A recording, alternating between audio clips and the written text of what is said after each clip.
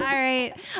Well, again, I'm Libby Sutherland. I'm a board member here at Mercy, and so I have some board information to update you guys with, if I can, for about 20 seconds. Mike said it should be 23 seconds, no longer. Oh, he's counting. Well, as you guys know, we announced from the stage in late July that we were forming a search committee, and that committee was essentially writing a profile of what we were hoping for as far as goals and looking for an interim pastor for the next 12 to 18 months in the life of our church.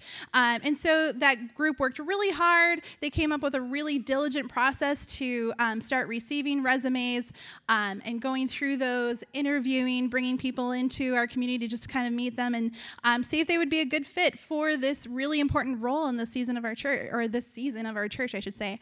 And I'm here to update you guys that we have offered the position. The search committee made a recommendation to the board. The board was thrilled to receive it.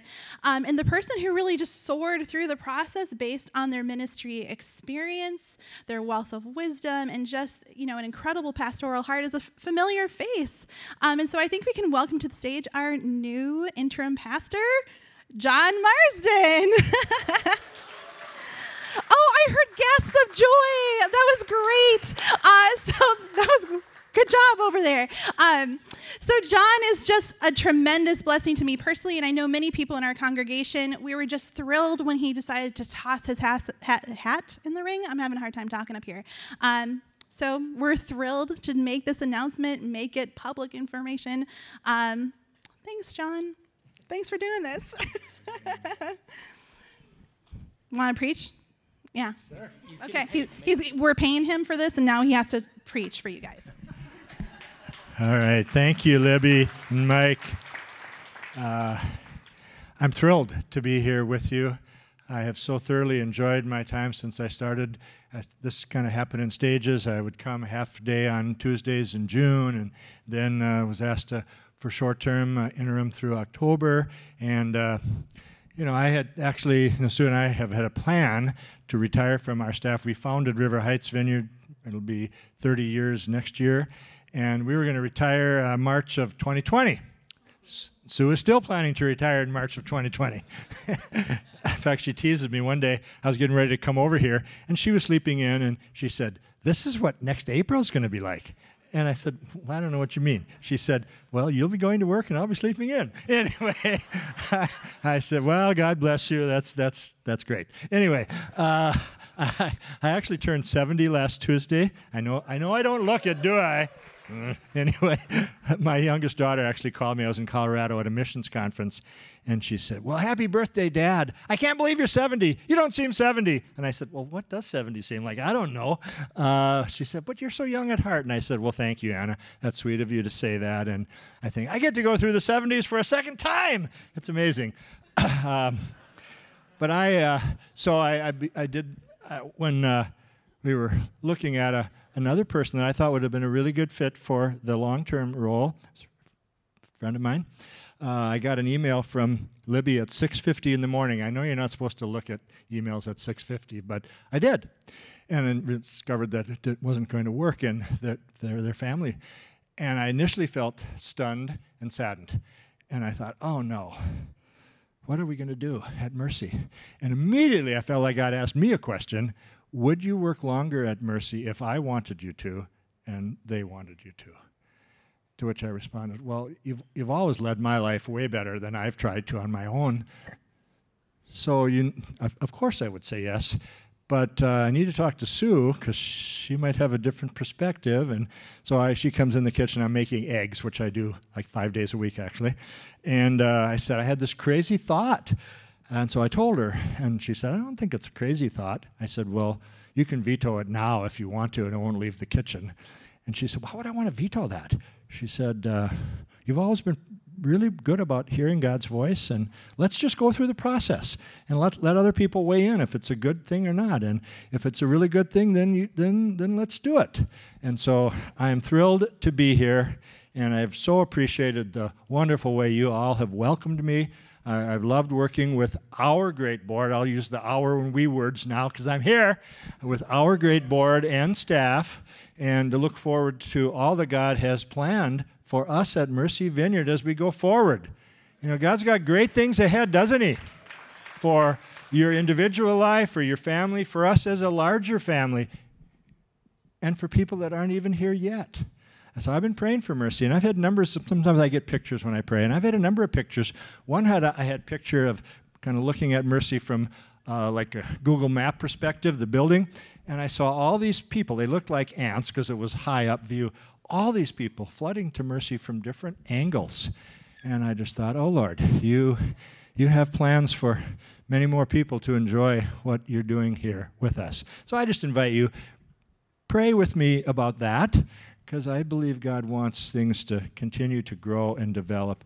There's a really good foundation laid here, and God is always building on that foundation.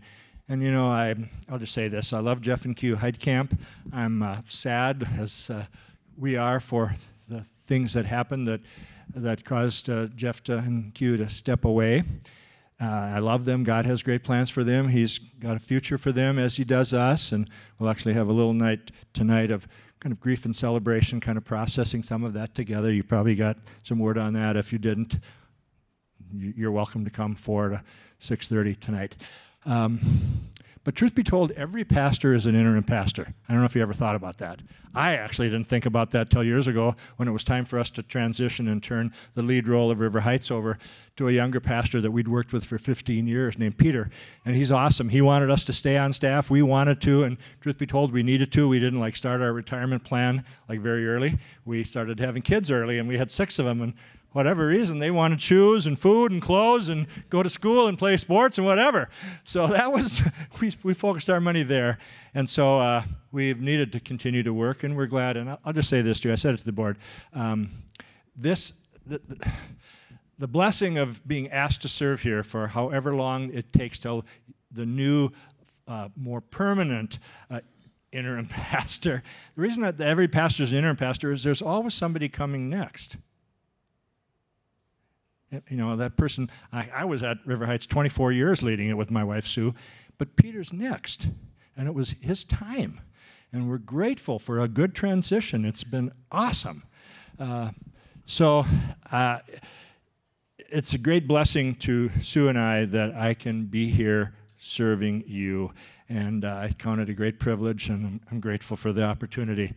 We have been sharing these last 5 weeks on what has God made really important to us here at Mercy Vineyard over the years. We call them our core values. And you're going to see there's a visual slide that will show those, and I realize you can't read all those words, and maybe some of you can that have way better eyes than I do. But anyway, that's just a picture of our values. To see Jesus at the center, relationship with Jesus and one another. Jesus holds all our values together, and He actually empowers us to express them. And our staff has done, I think, a really great job these last weeks sharing about these. Cassie, who you'll see up here later with the child dedication, she shared about that we are a people who want to be biblically and culturally thoughtful. And then Kelly shared about how important it is for us to build healthy relationships. I don't know about you, I grew up in a good family, but truth be told, we had all kinds of elephants under our rugs. We didn't know how to talk about conflict or issues. It's amazing to me that we could even walk around in our house without falling over. But all of us, by God's grace, came to Jesus, and things changed. So building healthy relationships is so important. Leo then shared about how we can demonstrate God's love in really practical and helpful ways by reaching out and having an outward focus to others. And then last week, Tommy shared that God is real, and He is inviting us to experience the presence and power of the Holy Spirit in every part of our lives. I am so grateful for that. I have the privilege today of talking about what it means to be a God-driven people. So what does that mean? As we think about that, we realize that God is already at work in the world, and He's always working in the world. He's ahead of us. He's the creator. He's the initiator. So when you get up in the morning, He's already awake, wanting to meet you. When you go to work, wherever that may be, whether it's work for pay, work at home, volunteer work, He's already there ahead of you, wanting to meet you and resource you and strengthen you and love you and guide you on your way. He's ahead of us. He's always working, and He wants you and I to partner with Him, to join Him in His work of changing the world. Isn't that awesome? I grew up in a tiny little 365-person farming community, west central Minnesota, and by God's grace, He had given me different kinds of abilities. So in a small school, you kind of got to do everything. So I played all the sports, actually sang in the choir, mostly on key, played in the band, played the baritone. That was like awesome. Well, it didn't start awesome, but it actually became awesome. I enjoyed it. And a number of people said to me, in our class, you were voted the most likely person to change the world. At that time, I didn't know Jesus, and I just thought, are you kidding me? Are you kidding me?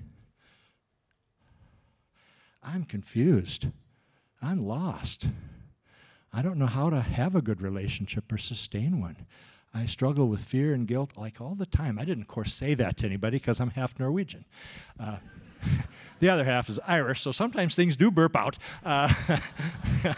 So if you're with me sometimes, oh, that's the Irish side coming out. Anyway, but I thank God for breaking into my life through my sister and good friends that she introduced me to.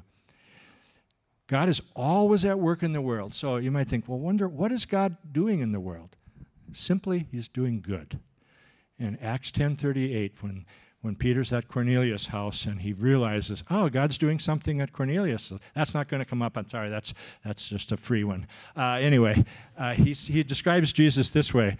Remember how God anointed Jesus of Nazareth with the Holy Spirit and power, and He went around doing what? Doing good everywhere and healing all who were oppressed by the devil because God was with Him. So Jesus said, I've come to show you the Father, so we know God is always doing good everywhere of all kinds. He's healing people. He's freeing them. He's showing mercy to people. He's feeding the hungry. He's bringing justice and hope. He's doing all these things all the time. Now, Jesus tells us how this actually works in John chapter 5. That's going to come up on your screen. Jesus is our model for life and ministry. Paul says in Romans 8 that Jesus is the firstborn of all creation. The word firstborn in Greek, I'm going to give you just a tiny Greek lesson because that's all I know about Greek is a tiny bit. Prototokos is the word firstborn, and it means, like, that's where we got our word prototype. So Jesus is the first one of many more to follow. That means you and me. So Jesus is a true model of life and ministry for us. He says this is how it actually works. He says, my Father is always working, so am I. So the Jewish leaders tried all the harder to find a way to kill him, for he not only broke the Sabbath, he called God his Father, thereby making himself equal with God. So Jesus explained, I tell you the truth, the Son can do nothing by himself. It's an interesting phrase. If you can think in your mind back to early chapters of Genesis, when God created the world, created humankind in His image, He gave us a job to rule over the fish and the birds and the animals, care for all of creation. So He gave us a relationship with Him, He gave us resources in creation, and He gave us a responsibility. That's the way it was always intended, that He would work, we would work with Him. He would initiate, we would respond. And Jesus said in the beginning, what is His first words to His early disciples? Come and do what? Come and follow me, and I will make you fishers of men or help you catch people. We do the following. He does the making. And in those early chapters in Genesis, it worked really well until chapter 3. God had said, I've given you all these trees to eat from. There was an abundance and a great variety, no lack. But there's one tree in the center of the garden. It's the tree of the knowledge of good and evil. Don't eat from that one, because if you do, you're going to die. Die means you'll be alienated. You'll be separated from God, from yourself, from other people, and from creation. Why weren't they supposed to eat from that tree? I think God wanted a relationship with them. He wanted to teach them what good and evil was. He didn't want them off on their own trying to make their way in life. Jesus gets that, and so He's come as a true human being, and He says, I can do nothing by myself. I'm human now, so I'm depending on my Father. That's part of what it means to be human. We're dependent and we're interdependent. Okay? And so Jesus says, I can do nothing by myself. He says He only does what He sees the Father doing. Whatever the Father does, the Son also does. For the Father loves the Son, shows Him everything He's doing. In fact, the Father will show Him how to do even greater works than healing this man. Then you will be truly astonished. So Jesus' model is He would see and recognize, discern what's God doing in the world, and He would join Him in that work.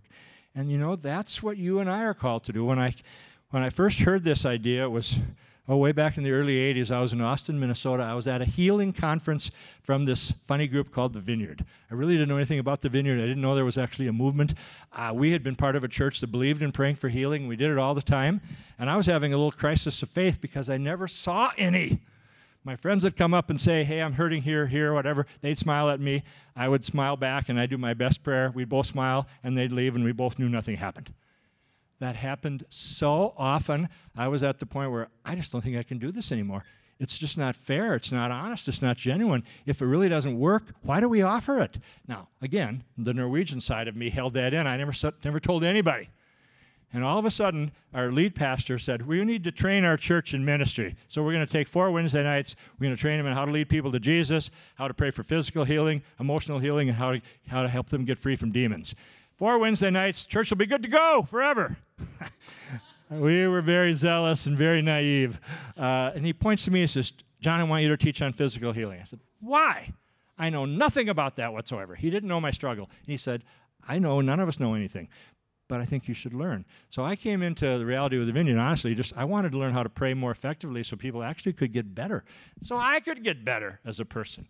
And so I'm at this conference, and the guy's teaching this. And he says, we just need to learn how to see what God's doing, join him, and great things will happen. To which, of course, I responded, yeah, that sounds really simple. How the heck do I see what God is doing? You know, that's been a lifelong journey. But you know, you can learn and I can learn because God's such a great teacher. And Jesus said, the Father loves the Son, shows him everything he's doing. You know that Jesus loves you just like he loves Jesus. Tommy and I are going to start a series next week from the book of Ephesians. And in the first chapter, it talks about that it was in love that God chose us to be adopted. In Christ. He loves you just like he loves Jesus. So he wants to show you what he's doing so you can join him.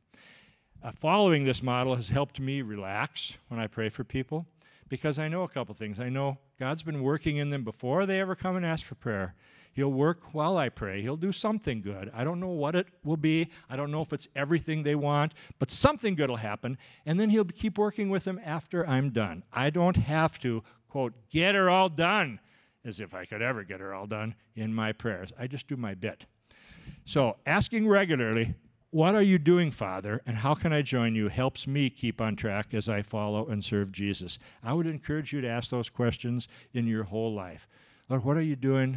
How can I join you? Whether it's in your family, with your friends, children, grandchildren, parents, at work, your neighborhood, people you do recreation stuff. Because God is always working. He's doing something everywhere, and it's always good. And he wants to let you in on it. He wants you to be helpful in the process. We're asking these questions right now at Mercy. We know God is deeply at work in our community, and we want to partner with him. So, what might God be doing in the world today? Well, he's doing good. And you can look at Jesus. What kind of good did he do? He did all those kind of wonderful healing things and calling people and commissioning them. I think as I think about the world today, one of the big things I see God doing in the world is reconciling people to himself and to each other and crossing racial lines, bringing racial reconciliation, bringing unity. He's come to break down every barrier, whether it be an ethnic barrier, an economic barrier, a racial barrier, gender barrier, age barrier.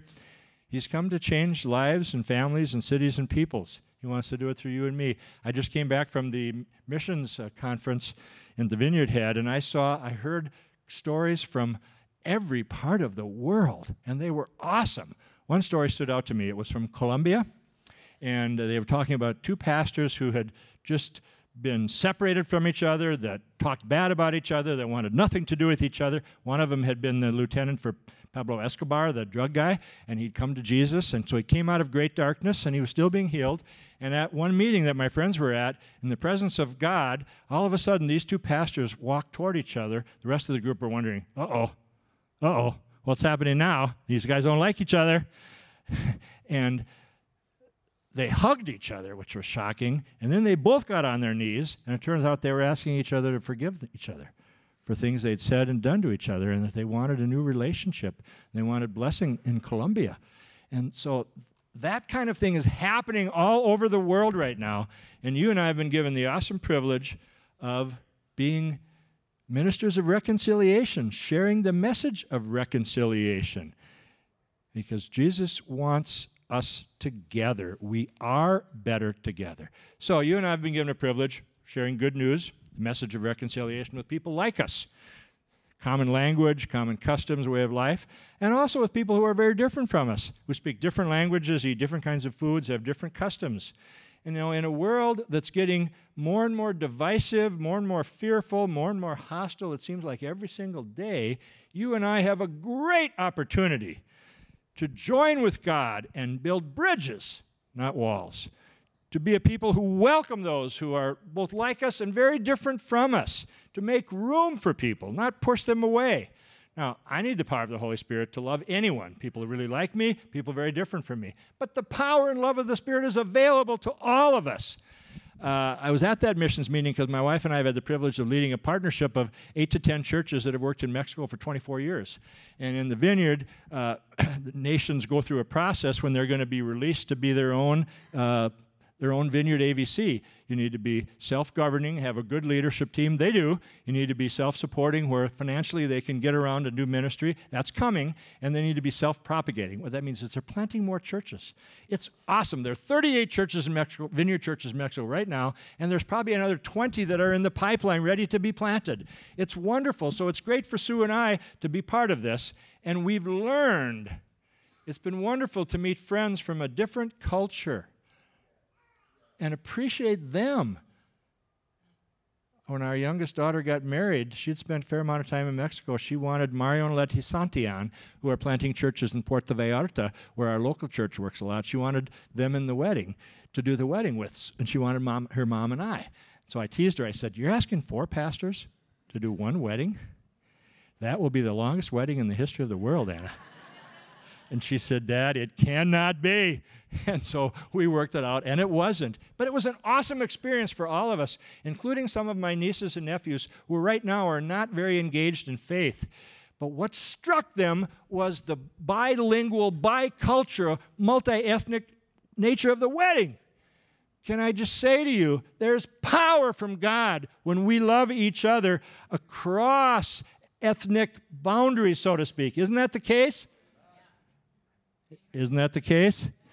That's true for Mercy Vineyard.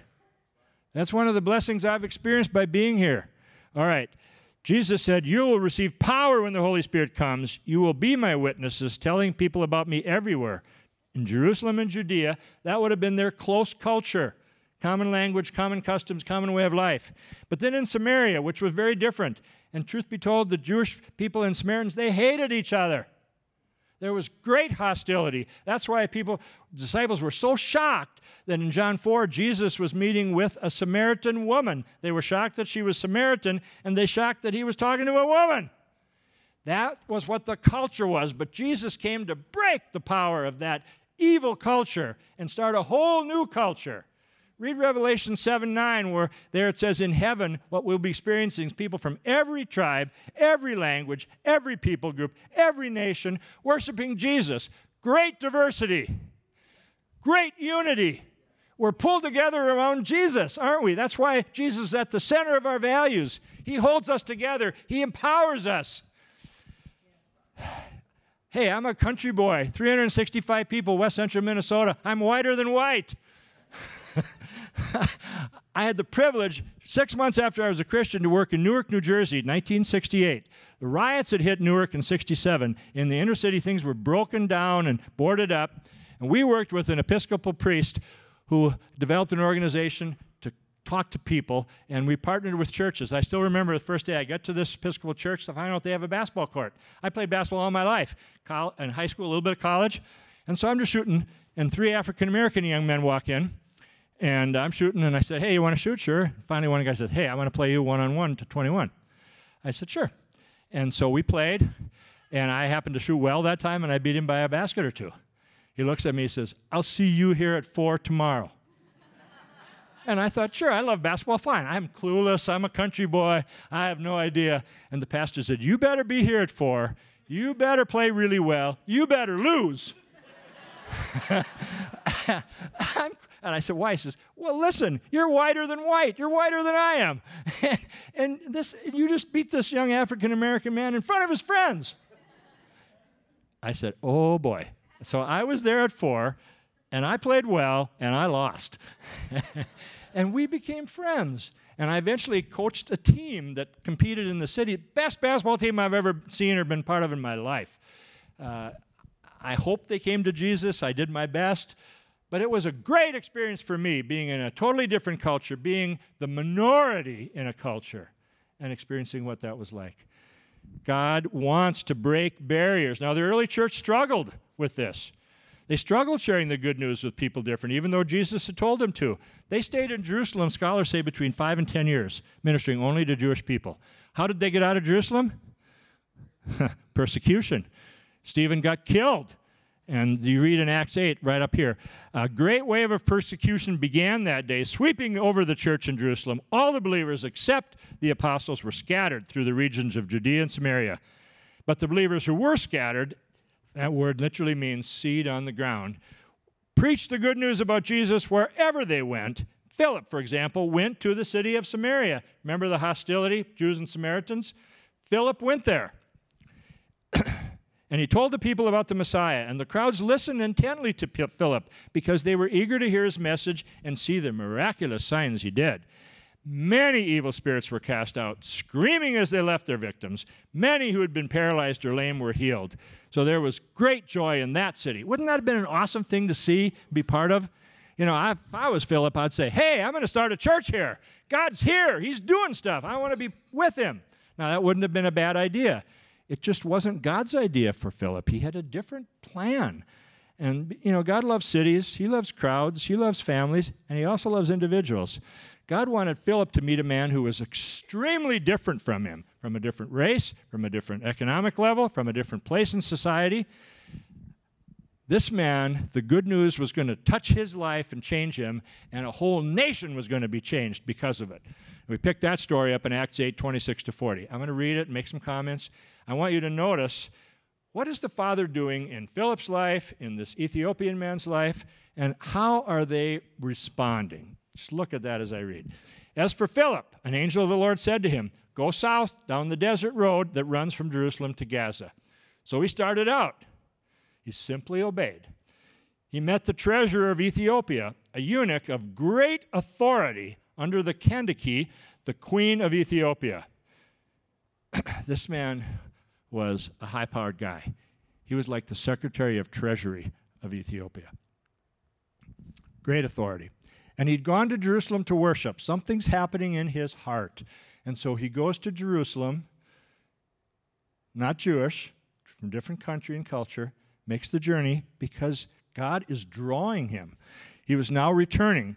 So he was seated in his carriage. This is another sign he was a big deal because people walked. Jesus walked with his buddies.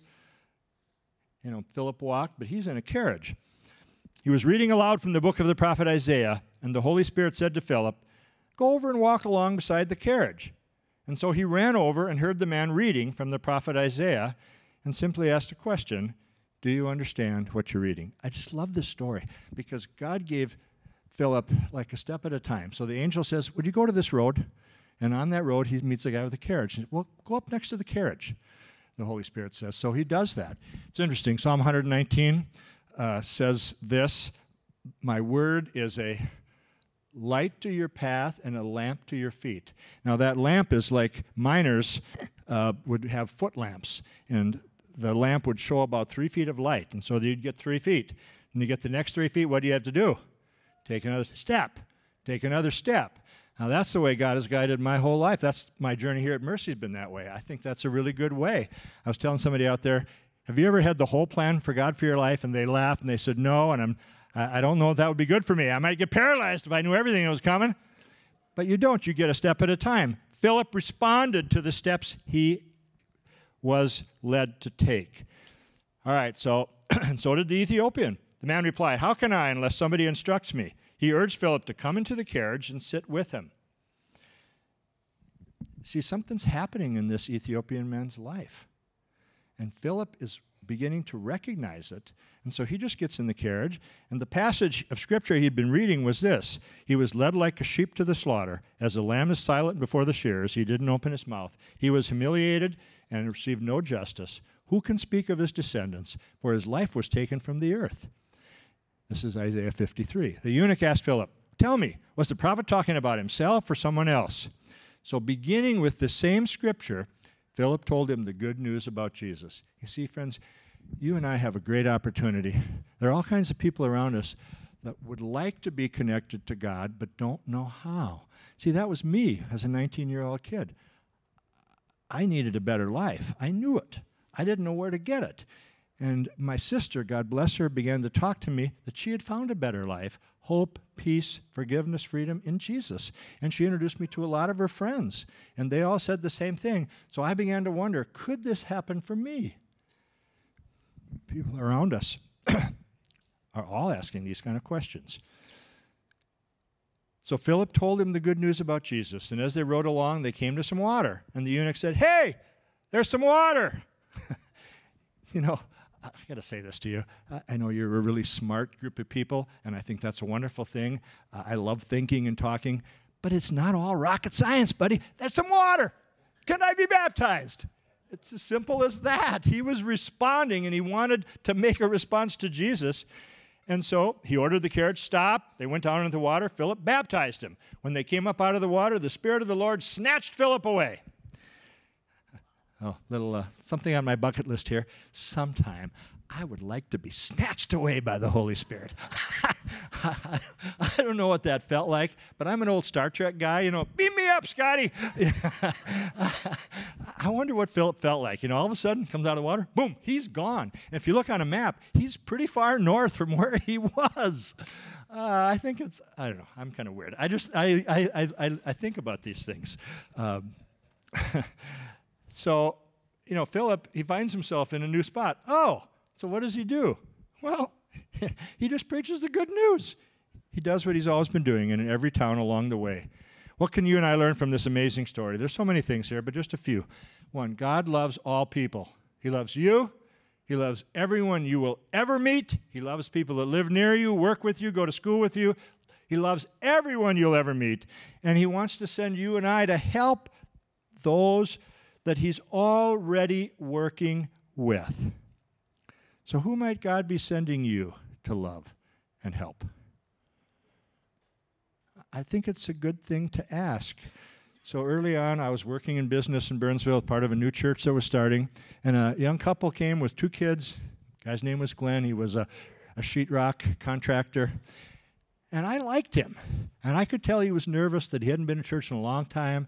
So I tried to help him feel at home and realized we were just ordinary folks. So we had him over for dinner and da-da-da.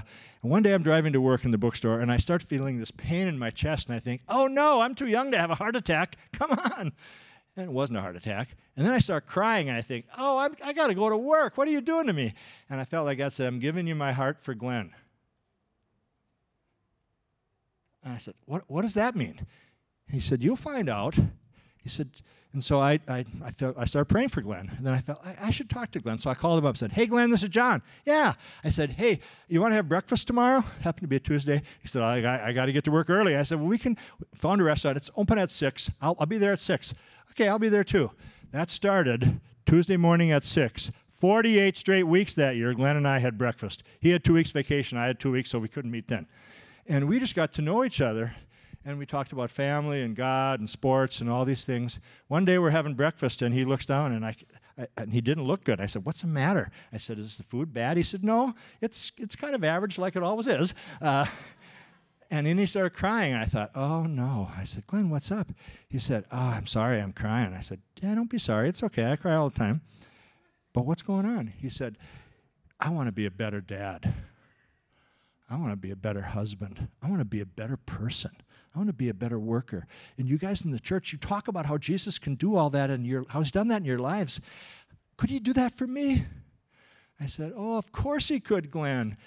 Well, how do I get there? How do I do that? And I said, well, you just start. I can just introduce you to Jesus right now. He said, in the restaurant? I said, yeah. I said, I'm not going to stand up and shout and make you embarrassed. I'm Norwegian. I don't do that. And I said, but I can help you find Jesus. And so we prayed right then. And he gave his life to Jesus. And he became a different person. One day he asked me, he says, what's this thing called tithing? I said, what? Tithing. Tithing. I said, oh, you mean tithing? He said, oh, that's how you say it? He said, I've been reading about that in the Bible, and I told my wife, I think we should start doing that. And she said, you don't know what that is, do you? He said, no, I don't. He said, well, you should ask John. So we talked about that, and I just said, well, it's giving the first 10% of your money, and God promises to bless and multiply and change your whole life. I said, it's a great thing. He said, you've been doing that? I said, yeah, I've been doing it about 15 years, and it's been wonderful, and I'm glad. He says, and so he told his wife, let's start doing that. And she said, do you know how much money that is, Glenn? And he said, yeah, I can move the decimal point one dot to the left. I can figure that out. And so they started doing that. Well, they ran out of food. They have 2 boys who wanted to eat a lot. And so Glenn said, well, we can skip a meal. We can eat macaroni and cheese. And the boys weren't so thrilled with that idea. And so, but before they had to do that, they got called that day after about a week of giving. Their neighbor said, we're going on vacation. It's kind of a quick decision. We just bought all this meat. It's in our freezer. It's going to go to waste. So could we give it all to you? Yeah. Are you home now? God did that over and over to demonstrate he was real in Glenn's life. And Glenn loved Jesus. About 10 years ago, he was on a boat on Lake Superior that capsized, and Glenn went down. And then Glenn went up to be with Jesus. I was so sad when I heard about it because I hadn't seen him for a while. And I missed my friend. And I said, you're going to see your friend again one great day. And aren't you glad you were just a friend to him? I am so glad. I'm so glad he wanted to be my friend. You've got friends. You've got people all over that want to be your friend, that want to listen to you, want to experience good things. And you can share those good things. You don't have to be some superhero. You don't have to be some superstar. Just be a person that loves other people. And God will use your life. Now, the story of this eunuch is interesting because he's called the Ethiopian eunuch. Now, that seemed like kind of not a very nice thing to say about a person. Why would you emphasize that aspect of this guy's life? There's a lot of things you could say about him. 5 times Luke mentions that he was a eunuch. That says it's an important thing. What's about that? I think this. He had gone to the temple to worship, but he probably wasn't welcomed because according to Deuteronomy 23:1, he was a defective male because he had been made a eunuch. Now, he was a eunuch because he was groomed for administrative leadership, and in the courts of,